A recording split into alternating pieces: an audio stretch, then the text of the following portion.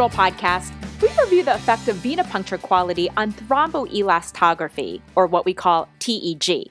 Now, if you've never heard of thromboelastography, or what we'll call TEG from now on, you'll need to know that it's the best way to detect for hypercoagulability. Keep in mind that your PTT tests for hypocoagulability, not hypercoagulability. Unfortunately, TEG is really only available in academia, such as veterinary school settings. So, if you have a TEG machine, or you're an emergency critical care or internal medicine resident, pay careful attention. Garcia, Pereira, and al. wanted to evaluate this in a retrospective observational study at Michigan State University, where the researchers collected samples from 15 healthy dogs. 2 consecutive blood samples were collected into citrate-containing tubes from each jugular vein and randomized into the following categories: A, a clean venipuncture, or B, a suboptimal venipuncture, which was defined as a need to reposition the needle at least one time with a needle insertion performed adjacent to the vein and redirected.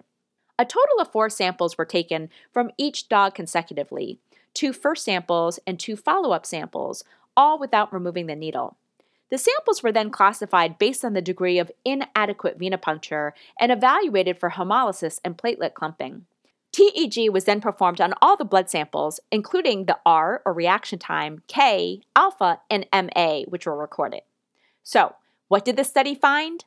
A statistically significant reduction in the reaction time, or R, was reported in the first suboptimally collected blood sample when compared to all the other samples. No statistically significant difference in R was reported between any other samples.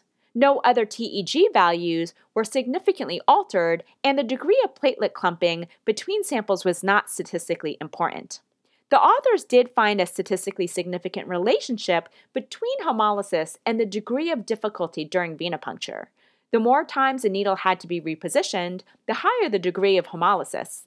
They also reported that those significantly hemolyzed samples had a statistically significant reduction in the mean R, or reaction time, 2.5, when compared with samples where no hemolysis was detected, 4.9. So, what can we take away from this VETGirl podcast?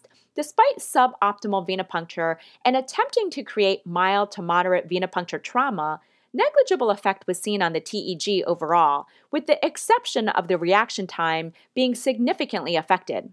In other words, suboptimal venipuncture resulted in a shorter reaction time, indicating that more rapid initiation of clot formation occurred. Also, a reduction in the reaction time can be seen with significantly hemolyzed samples. Discarding the first sample collected and using a second sample for TEG measurements decreases the degree of hemolysis and its effects on R time. But this does not appear to be clinically necessary, as the overall effects were mild. Lastly, few studies have evaluated how the degree of hemolysis affects TEG measurements in veterinary patients. The degree of difficulty encountered during venipuncture appears to be related with the degree of hemolysis in the sample.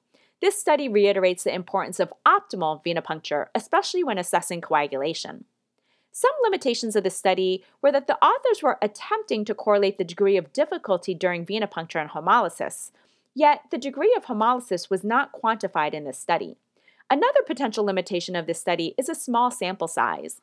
Finally, accurate assessment of platelet activation was not part of the study. That said, this is an important study for those who do have a TEG in their clinic or veterinary school.